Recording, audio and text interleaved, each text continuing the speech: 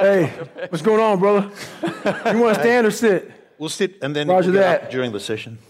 Sammy, thank you so much. And Awesome. thank you again for putting on an event that people aren't selling things from the stage for 2 days and putting quality event. Being a big round of applause. Thank you.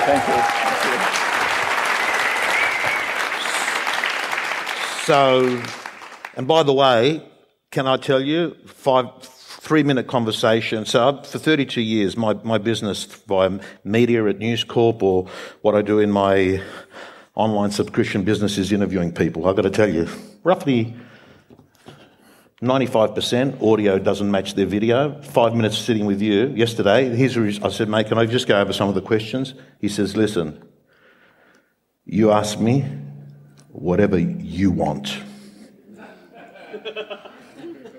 And that was the end of the conversation. That was it. Right? Yeah, that was it. And I like that because I'm used to a lot of people giving me, having 27 meetings to work out their questions. Right. No, fuck that.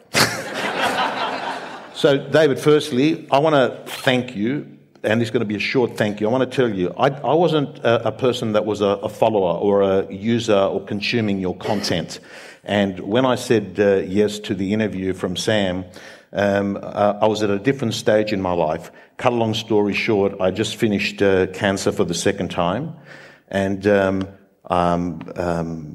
I recovered for the second time, and then during the months that I'd recovered, my little brother, who was age 41, who was my closest friend, the only sibling I have, died. And to top it all off, 3 days before he died, I had a cancer relapse again. So you could imagine the diary go-forward plan was, funeral, bury your brother, keep your mum sane, and then thinking I've got to go back into chemo to fight for my life for the third time.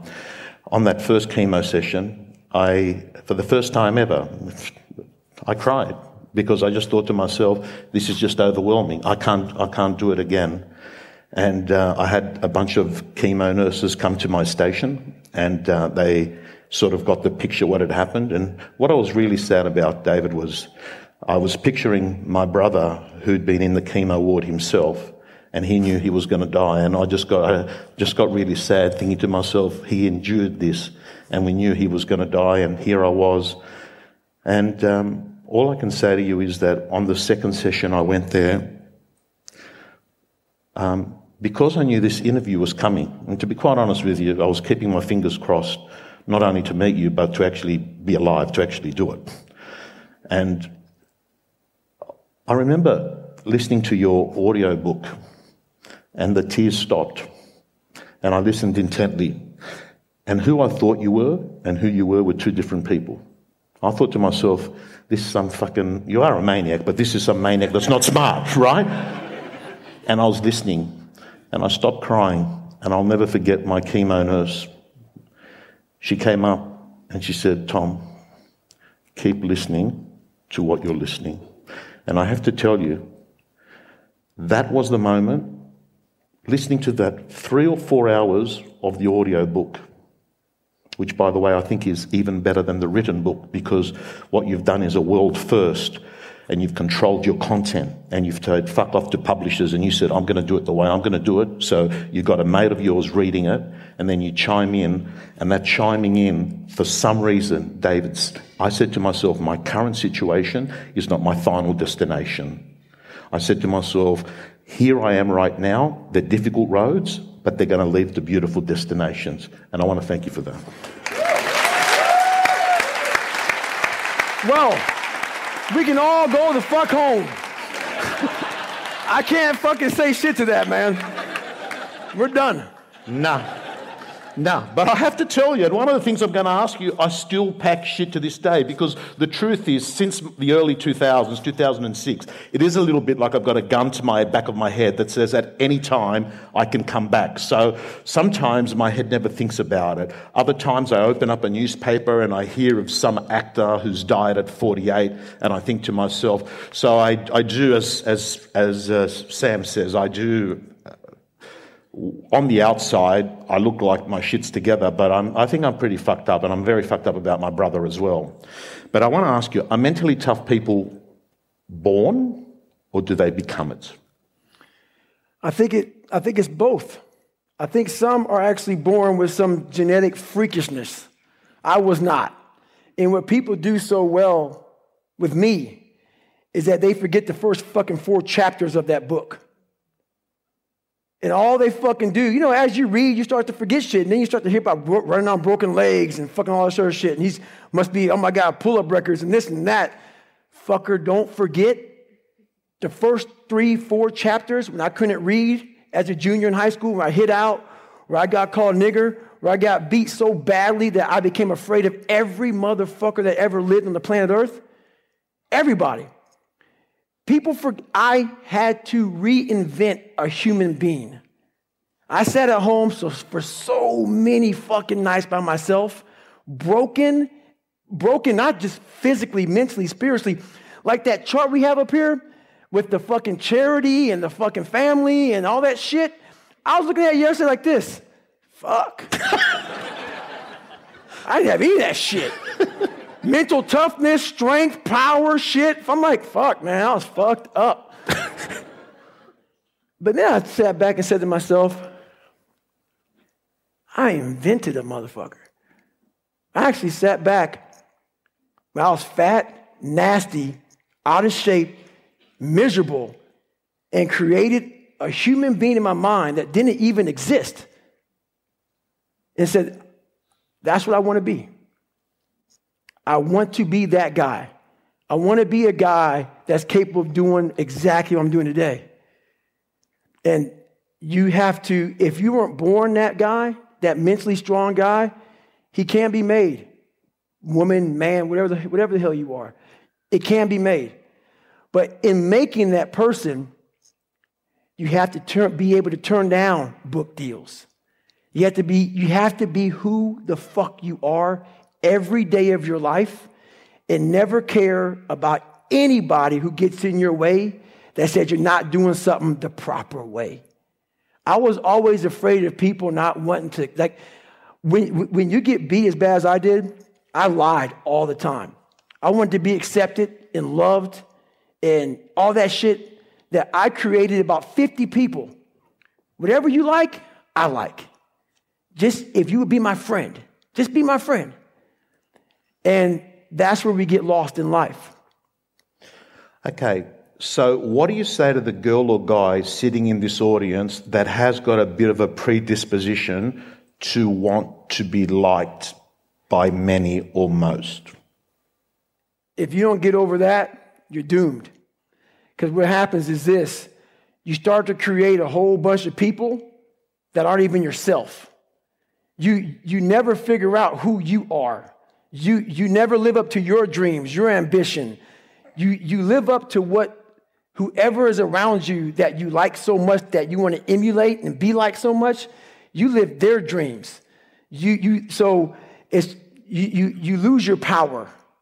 You lose your power. The ultimate power is owning yourself. David, I'm trying to work out. There's a point that there's this just change that happens. Mm-hmm. Right? There's this point where you've burned the boats and you're saying that I'm trying to work out, can change happen? Can change happen if you don't have total darkness? Because you were, for those of you, for nearly everyone here would know, terrible upbringing, a father that assaulted mother. Your first half of your life sounds extremely challenging. You had a disadvantage to start off with, right? But what if there's people that haven't had darkness? Can they actually do a change? They can. And I get that question a lot. While it helps you, it also hurts you to come from darkness. Because why? It's easy for me to sit back and say, you know what? Poopy pants mentality. I want to sit back and let the world take care of me now. And that's what I'm talking about. Don't play sick too long. While my childhood was so messed up, I played sick way too long, and I almost lost tons of opportunities by playing sick. Because it feels good to play sick. My dad beat the fucking shit out of me, man. I couldn't read. I can't read. You know, when I was a junior in high school, I couldn't read. If you live that life, yeah, it feels good for people to, oh, man, you know, that's just David, man. He's just not real smart, and he had a bad life. And you get a get-out-of-jail-free card. That's nice. It sucks doing what I had to do to get here today. That was not fucking fun.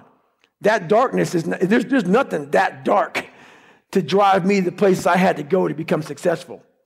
On the flip side of that, if you come from a silver spoon family, you have to realize that. You have to realize, fuck, there's people out there like David Goggins who had nothing, fucking nothing. And I've had all this opportunity in front of me, and I'm a loser. I'm not shit. So what does that say about me?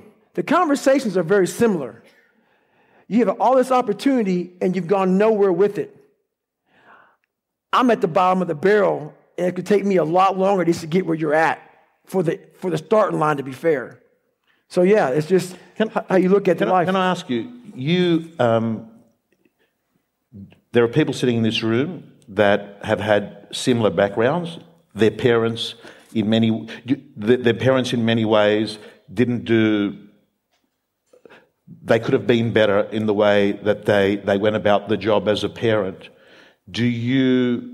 What do you say to the people that have that belief? There is would you agree that there is a bit of a birth lottery, right? Like you can be born in Ethiopia as a girl, right? And the lottery ticket is quite different to the lottery ticket. Definitely a birth lottery, yeah. I didn't win that motherfucker. I lost big time. So what do you say to those persons? Because can I get a show of hands? Who's had, would you say, a challenging upbringing? Get a show of hands. So there's maybe about 30%, 20%. Right. What do you say to them? About their challenging upbringing? Yeah. Letting go. Are you still pissed off with your parents, with your dad? Not at all. So my dad's dead. When did he die? I didn't talk about, he died about 4 or 5 years ago. I didn't go to the funeral. I didn't talk about it in Can't Hurt Me. And everybody asked me, what happened to your dad? What happened to your dad? I'm going to tell you what happened to my dad. So, as you know from Can't Hurt Me, he beat the living shit out of me, my brother, my mom. Horribly. Did you fight back against your dad when you were... Yes, and that's what knocked the courage out of me. So this is where the voice got real loud for me. I would sit back and watch. So one episode, my mom got knocked out top of the stairs. My dad got her hair, drug her down the stairs by her hair. And this is after she took me to the hospital. So I had a really bad earache. Ears were bleeding. I was about 7 or 8 years old. And how this came to be was my dad would always play these mental warfare games. And this is the worst whipping I ever got in my life. Even talk about it kind of fucks me up a little bit. So what he would do is the staircase goes up, and off to your left was his room. Off to the right was my room, my brother's room. You wrap on the staircase, and you go in this room. He was a fucked up dude, really crazy guy. He had mirrors all on the ceiling for sexual acts, what the fuck he was doing in there, but this crazy dude, everything about him was wired wrong. So what he would do is he would make sure that his bed was here and the door would be behind us. So we would have to take our clothes off. And this is after I went to the hospital to get my ears checked out. And lay over the bed, butt naked. And I hear in the hallway this stuff going on. My mom and dad are arguing, fighting, because my mom broke the rules. We're not going to the hospital. We had no insurance. So my mom said, David is going to go deaf. So she took me, broke the rule. I had to go upstairs and get away from my whipping for having fucked up ears. So this is where you don't know what the fuck is going on in life, where you get in trouble for having something happen to you. So your mind's all wired fucked up. So my mom was getting her ass beat outside. The door is shut. The lights in the room are down, like off. That's how he wanted it. My back's facing the door. I hear this going on. He walks in, drunk, takes his belt off, and don't know if it was on purpose or accident. He beat me with the belt buckle. So the next morning I wake up, or I'm in the bed, my mom, it's time to go to school. And I hardly went to school because we worked at Skateland, the skating rink. And this is when I started fighting back. My mom pulls the covers off me, and she looks at my body from the beating. She didn't know how bad it was. I was black and blue from my neck down to my ankles. And she had to write a letter to school saying that David cannot participate in PE today because you got to wear shorts and a T-shirt. And also bruised up. And the look on her face fucked me up so bad. If you look at the VFW award, it's on that video when I'm broken down, crying and shit. Haven't cried in 30 years. And for some reason, I get this award, I turn around to look at her. It wasn't like she was the best mom in the world. When I looked back at her, I saw that face. I went right back to when she pulled the covers off me. The look on your mom's face when you see your shit that fucked up, it haunts you. So the next time my mom got in a scuffle with my dad, I fought back. And when I fought back, it was game on for me. I got beat the fuck down. And he beat me so bad every time I fought because his voice would say, go cower. My brother would go cower in the room and shut the door. I started staying there and fighting. But what happened was the fear grew more and more because his voice said, help your mom. I'm like, fuck that, man, I'm scared. Help your mom. I'm scared. And then you go into the war zone because that voice is so strong saying, get in the fight. And you get in the fight and you get fucked up. But over a period of time, what happened was my father got scared of me. It was weird. The beating, I never got whipped again. The beating stopped.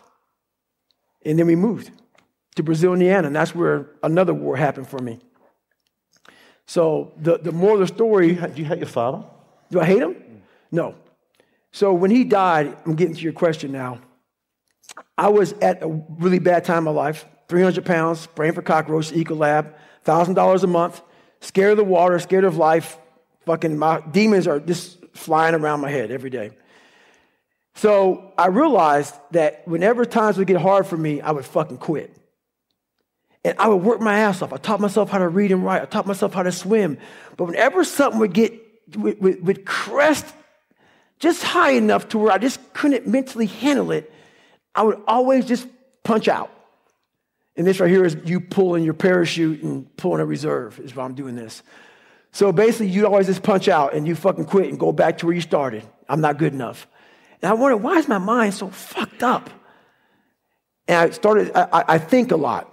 And I said, you know what, man, this shit started in Buffalo with my father. I hadn't seen him now for 12 years. So I drove from Indiana to Buffalo, New York to visit my father. And while we didn't say anything to each other, he tried to, do whatever he does. And he didn't say sorry, but only went back there to study the demon. I never studied him before. And come to find out, years later, I found out that he's afraid of the dark. He died at 79 years old. He was afraid of the dark. I didn't know this. He had a whole bunch of demons himself. While he never said sorry, I was able to understand a little bit more about the fucking enemy. And when you understand the enemy more, it makes sense to why if nothing makes sense to you, you always wonder why. So those demons keep on flying around. I knew why. His dad beat the fuck out of him. Bad. The stories I heard were so horrible. My brother got the stories and relayed them to me. So I did my research.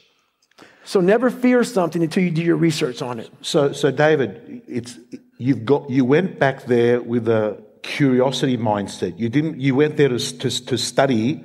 Right. Study that. And I'm curious now. So what you're saying is, did it help you? Have you forgiven him? Yeah, I don't give a fuck. Seriously. I don't know if I forgave him. I understand. Why do I understand? Because so many people look at me now as who I am. Like, man, it's fucking hard. When your dad, when your mom, when you get beat and you don't fix yourself, and then you get a family, when you don't fix yourself, if you're 20 years old, you get a girl pregnant, you're not ready for that. When you're a young kid, 4, 5, 6, I'm not like giving him a get out of jail free card. The man needed fucking help and never got it. So therefore, me, my mom, my brother got demonized. We got fucked up. So I understand where the demon came from. So there's a possibility this may have been generation after generation after generation. Right. And what you said is there's a strong possibility I'm going to stop this link. And you talk about he never fixed himself. You decided to fix yourself. Right. 2 most defining moments in your life.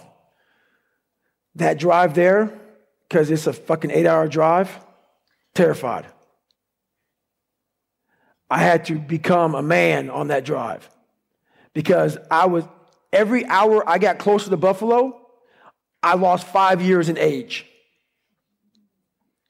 I went from 24 to 19, and then from 19 down. If I walked in that fucking door, I was 8 again. And my mind was like, it was just fucking, but when I left, I got 10 years back. I became an old man in my mind. To the 30% of the room that indicated that their upbringing has somehow impacted their life right now, what do you say to them? 100%. 100%. With everybody in this fucking room. I'm not a shrink. I don't fucking know all that shit. But I know one thing. I'm not a practitioner. Well, I am a practitioner. Most people study shit.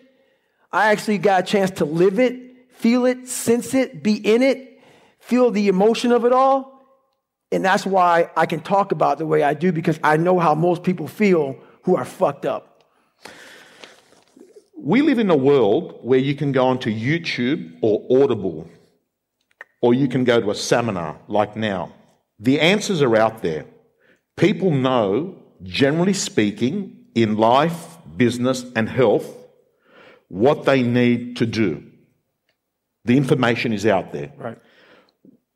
What are your best tips to people that have come to this great event to move to a step of action, to if they've been procrastinators, if they've been people that... Sometimes there's people that are course junkies. They go to a lot of events. Right. And what happens is they know the information, but somewhere along the line, the execution doesn't take place. What do you say to them? Well, the most important thing about all that is you have to go, there's always a blockade. There's a barrier in your brain. There's a barrier. You got to find out what kind of removes that barrier from your brain. My biggest barrier was my father. And once I removed that barrier, I was free to think. And once I felt good about myself, I was free to put action in. I never felt good about myself. I never felt good about myself. Whenever I would get somewhere, the demon would come back, put me right back in the cage. If you don't go back, like I'm a runner, left knee hurts. A lot of people focus on that fucking left knee. A lot of times it's your fucking right hip. And that's about life. You got to figure out what has messed you up mentally. Go to the source. Go to the source. Go to the origin of the source. Like peeling an onion, strip it down. And that's what I did to myself.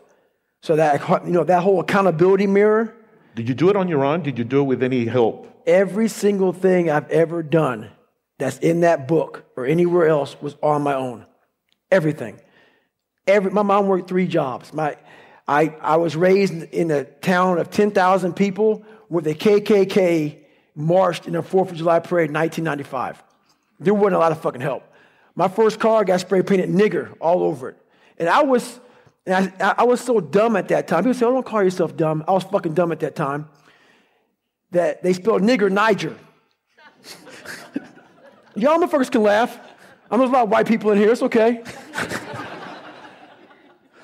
And I went to the principal, and the principal said, that's all you can tell me. And my mom knew about none of this because I felt so sorry for her and how she grew up, or kind of grew up because she was 19 when she met my father. And I saw this young woman just become a shell of herself. She's 72 now, and still, she has everything. Everything. And she still lives back there. Cannot live in the present where she has everything. All the money she wants. She's healthier than me. Everything. But the demon brings her back in the cage. So, yeah, man, it's just... It's like, your view, is life suffering? There's a part of it that has to be about suffering. And people hate it when I post about suffering, this whole new kindler, gentler, soft-ass fucking world, they just fucking, oh, God, this is horrible. We talking about, no. Suffering if you know how to do it without making it out to be like, oh, I'm not talking about you have to go through cancer. But I guarantee one thing, man, I bet you're a better motherfucker mentally if you look at it the right way. Everything I went through in my life, every bad fucking thing I went through in my life, the 2 heart surgeries, all the name calling, being everything I went through. If you learn how to flip that motherfucker on top of his head and say, hang on, there's so much power in this fucking thing. And if you look at life as it is a trial ground, a testing ground for where you need to belong, where you need to go, suffering is a fact of life. And if you look at suffering the right way, it's a great tool to callous your mind. If you look at it as suffering, woe is me, this is bullshit, God, kicking rocks. If you look at it like, okay, motherfucker, you're testing me now. I get it. Whenever I'm being like depressed, I go through depressed moments, I go, oh, hang on. I'm getting tested. So you have to be aware of all the signals and signs that are being given to you from the world. One of them is if you feel bad, you're being tested. How are you going to perform under that? And that's suffering is a part of life. Yeah, look, very needed. I use a term, some of the best gifts in life come badly wrapped, and for some people it's an upbringing, it's what you went through. For others, it's illness, the death of a child. Look, I'll be honest with you, David, I resonate. The person that goes into a storm is a different person that comes out of the storm, but I wish it wasn't with fucking chemo. Right? I can't even relate, dude. I can't even relate. Can I ask you the question of, when you're running, you run for hours. Days. What days?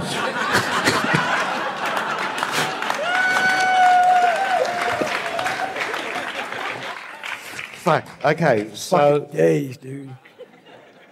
So near my house there's a thing called the Bay Run. Obviously, it's not very far.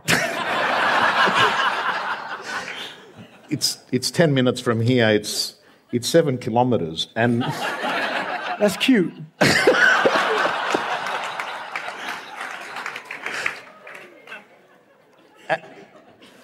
And at the 6 kilometer mark, don't do it. Don't. So what the fuck do you think of for fucking days?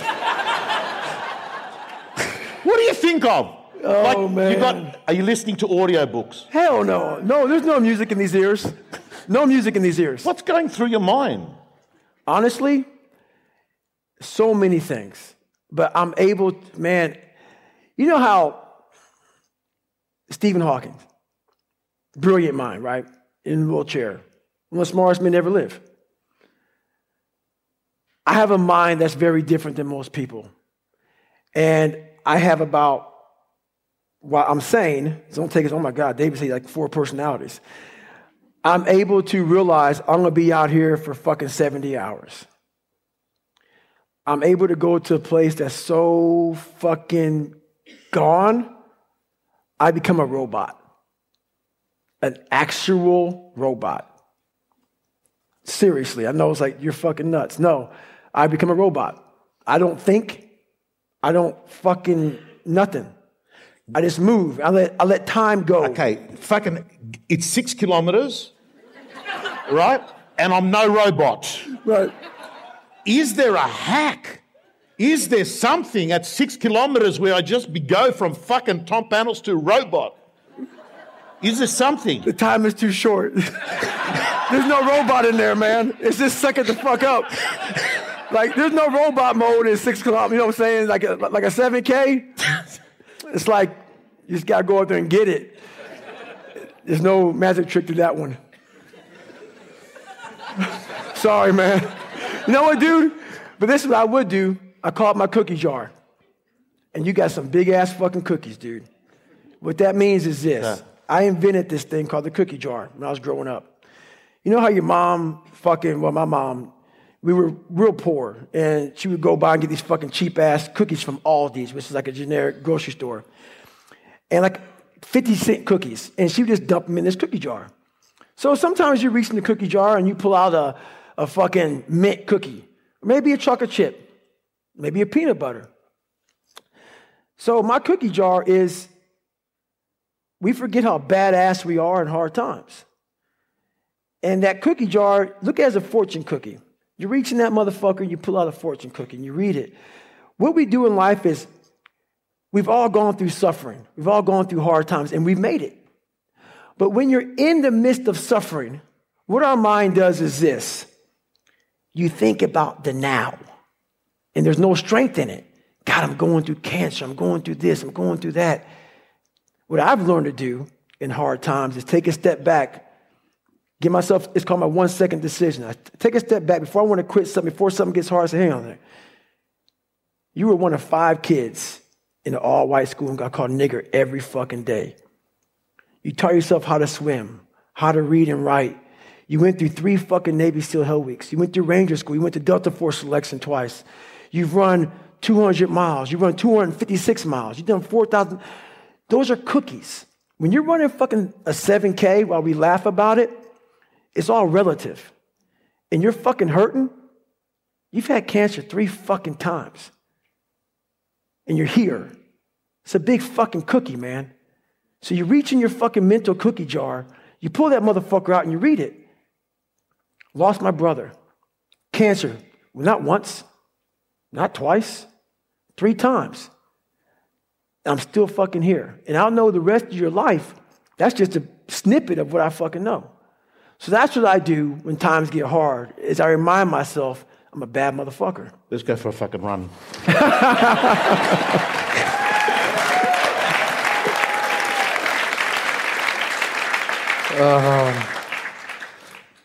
You wake up. Some days wake up better than other days. Yeah. A day that you don't wake up that's not great. May foggy brain. You want clear your mind. Yep. Any tips? Yeah. This is what happens, man. This is what happens to me on most mornings. I was 300 pounds twice in my life.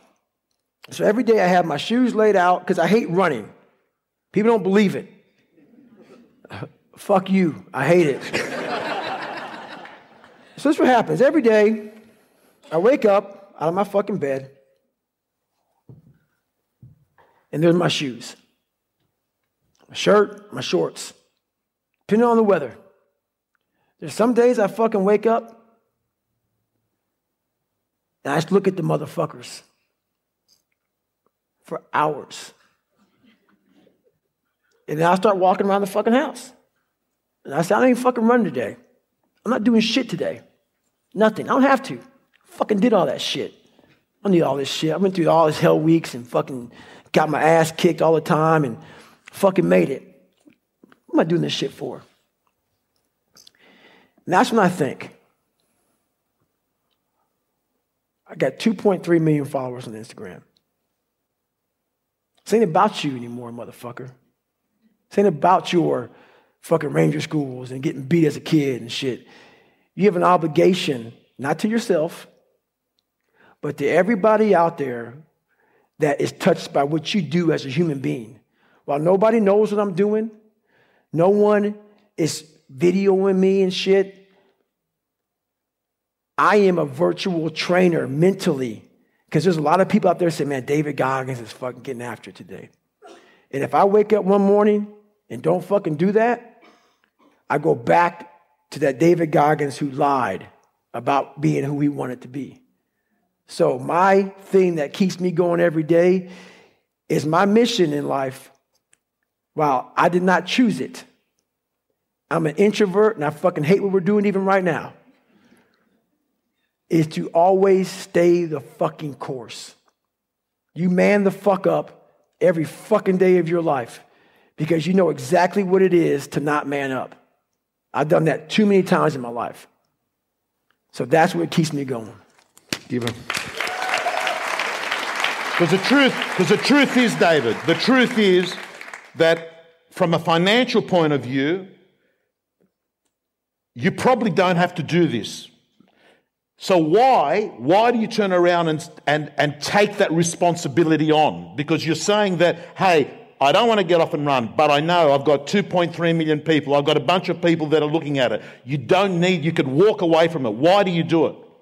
Because I know that's the only place where growth happens.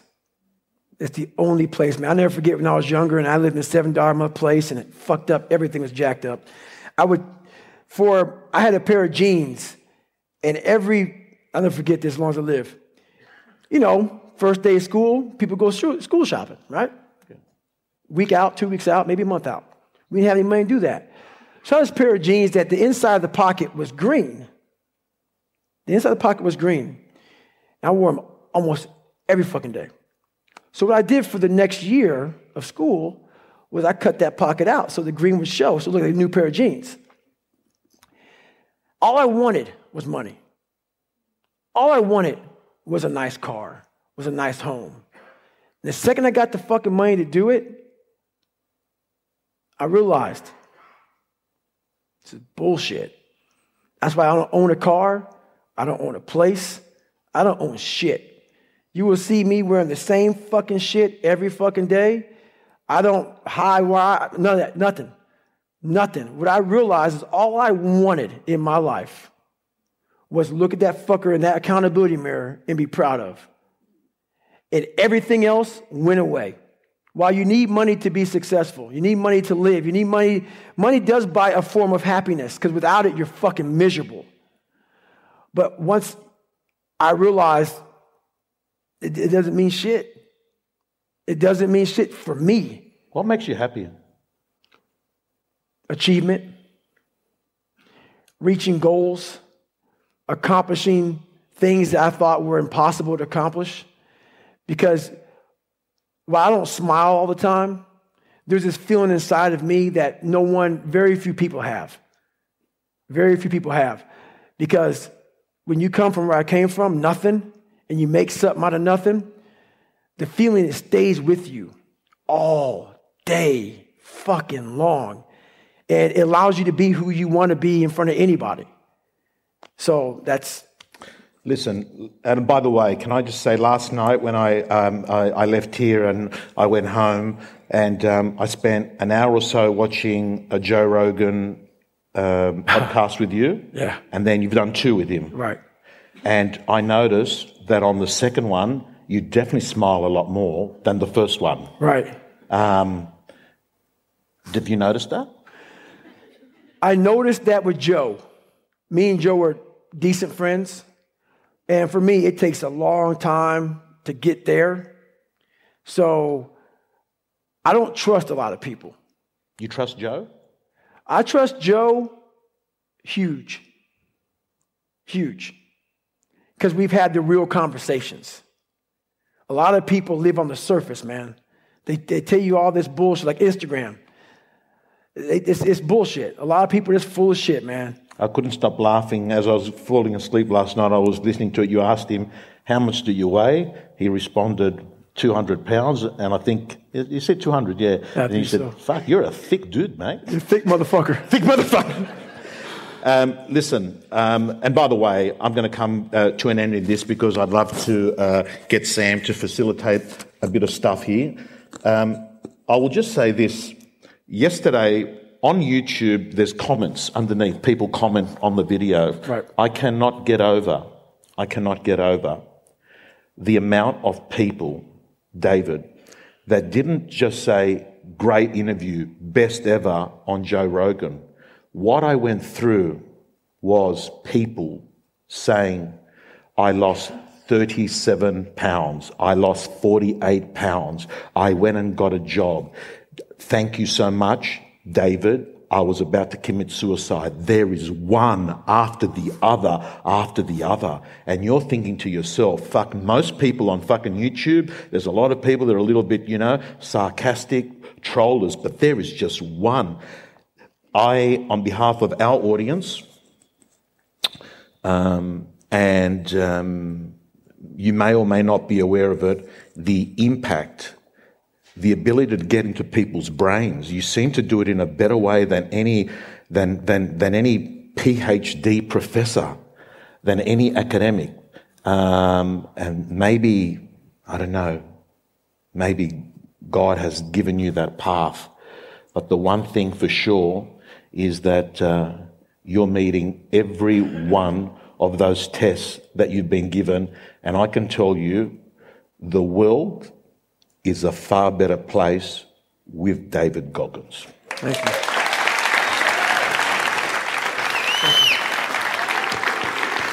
Thank you. Thank you.